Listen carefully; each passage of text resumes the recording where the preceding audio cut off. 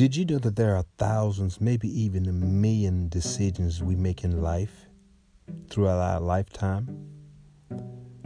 Some decisions are good, some are bad, some are ugly, some are sad, but they're still decision making. The question is, how do we think about decision making? How do we operate? How do we go from the left to the right, down the middle to the side? How do we choose right and wrong? What do we base it on? I'll take a look at today in my next broadcast. I hope you enjoy it. God bless.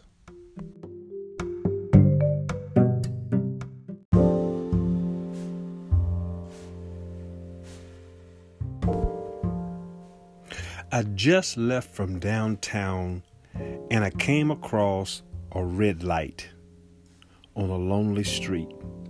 No one was nowhere, no cars, no hardly any lights. And I said to myself, I'll just wait here and wait for this light to turn green.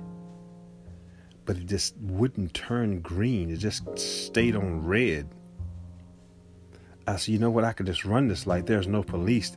And if he was nearby, he still wouldn't give me a ticket. Because there's no traffic. Why would you give somebody a ticket where there's no traffic?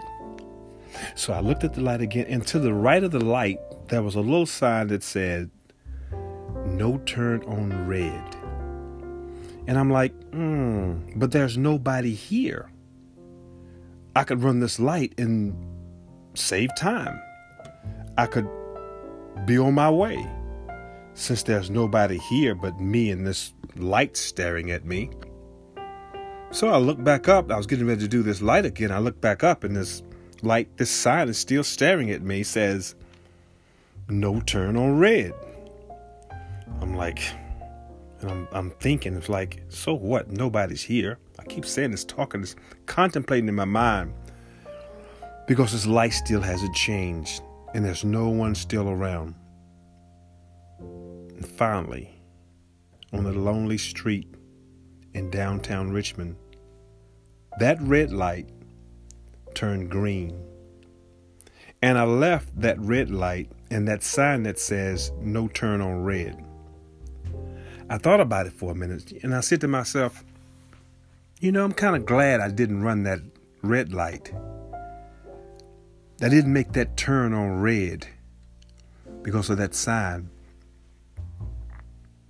And what I mean is, I could have gotten away with it. Nobody would have seen it. Nobody would have known how to run that red light but me. That's the problem. I ran it. I did wrong. The guilt was going to stay with me because I disobeyed the law. No matter what the excuse was, there was no traffic around, no police around, but I was around. I was looking. God was looking. If I'd have ran that light, that guilt would have been with me. But because I didn't run it, that red light and make that right on turn on red, I didn't have no problem. I didn't have to deal with the emotional scars of me breaking the law when nobody was looking. Have you ever had that circumstance happen to you before where your conscience got to you because there was a sign that said something like, "Don't turn on red. Thou shalt not steal"? Did your conscience ever get to you and say, "That's wrong"? And you listened to it and you obeyed and you came out pretty good, didn't you? But what about those times that you didn't listen to your conscience? You ran the red light on red. You made that right turn. Did you feel something strange about yourself because you did? You felt yourself was dishonest? Yeah, that happens.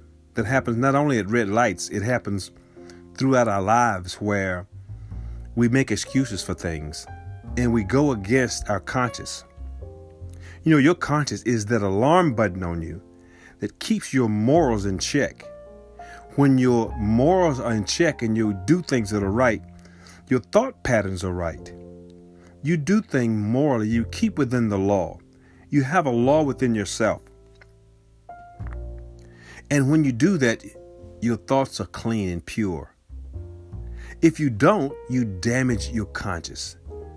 your conscience becomes damaged where you may get to the light again and says, hey, I ran it one time. Let's run it again.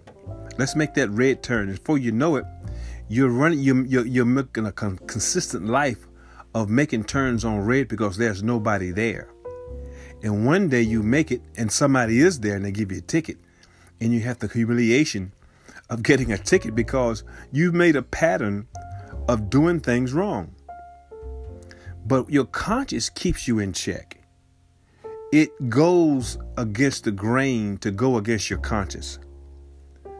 Soon a little bit here, a little bit there. And before you know it, not only are you making a right turn on red, but you're almost like running the red light. Why? Because your conscience doesn't bother you anymore.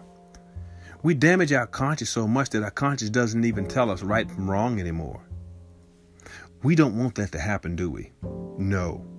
We want to keep within the law, but moreover, we want to keep within ourselves a moral right and wrong. You know, we talk about abortion because we'll have a march today at 11 p.m. at the state capitol here in Richmond. You know, people have had that abortion and they've been forgiven and God's forgiven them and they move on.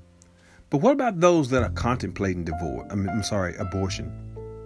You may say, I'm going to get this abortion because I don't want people to know. I don't want people to know I'm pregnant. The woman would say, and the guys would like to say, hey, we need to get an abortion, he tells the girl, because I don't want nobody to know you got pregnant. No, but we don't want anybody to know. Guess what? You know. She knows. God knows. You will always remember this until the day you die, that you killed your child, that you let your unborn child die, and you had it murdered. When we do that, our conscience becomes seared like a hot iron. You know, like I said, nobody ever may know until the day you die, but you will go to your grave having that weight on you, having that conviction on you that you did something so horribly wrong that you have to go to your grave with it.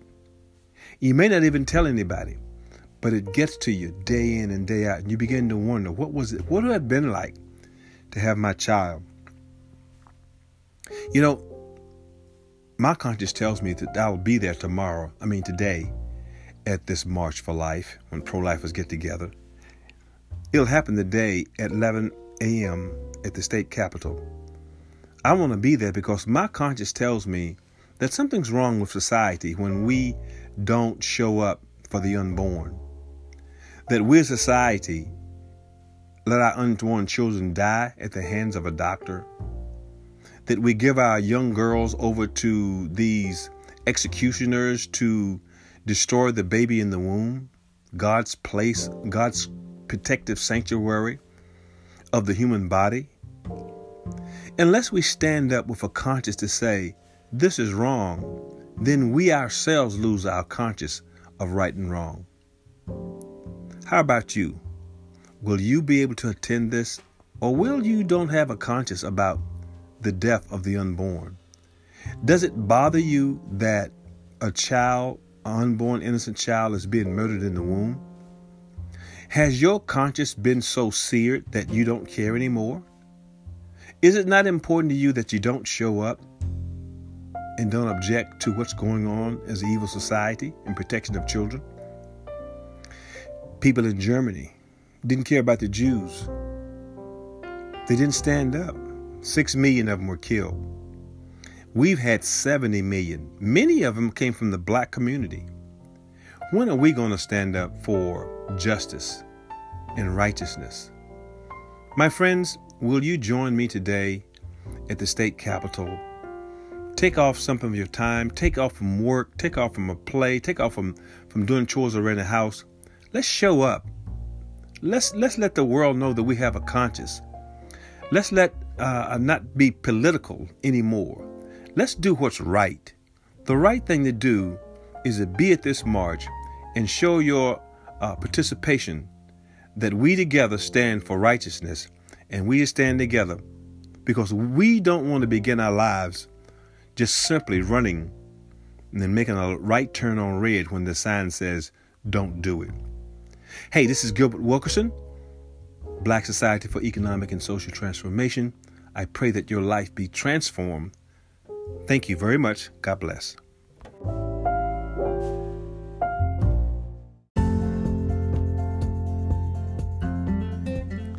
I guess you know by now this is a quick impromptu podcast that was did especially those here at Richmond for protecting our consciousness and attending the march today.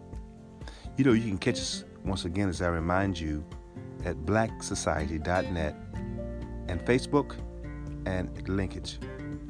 This is your friend Gilbert Wilkerson. Have a good day.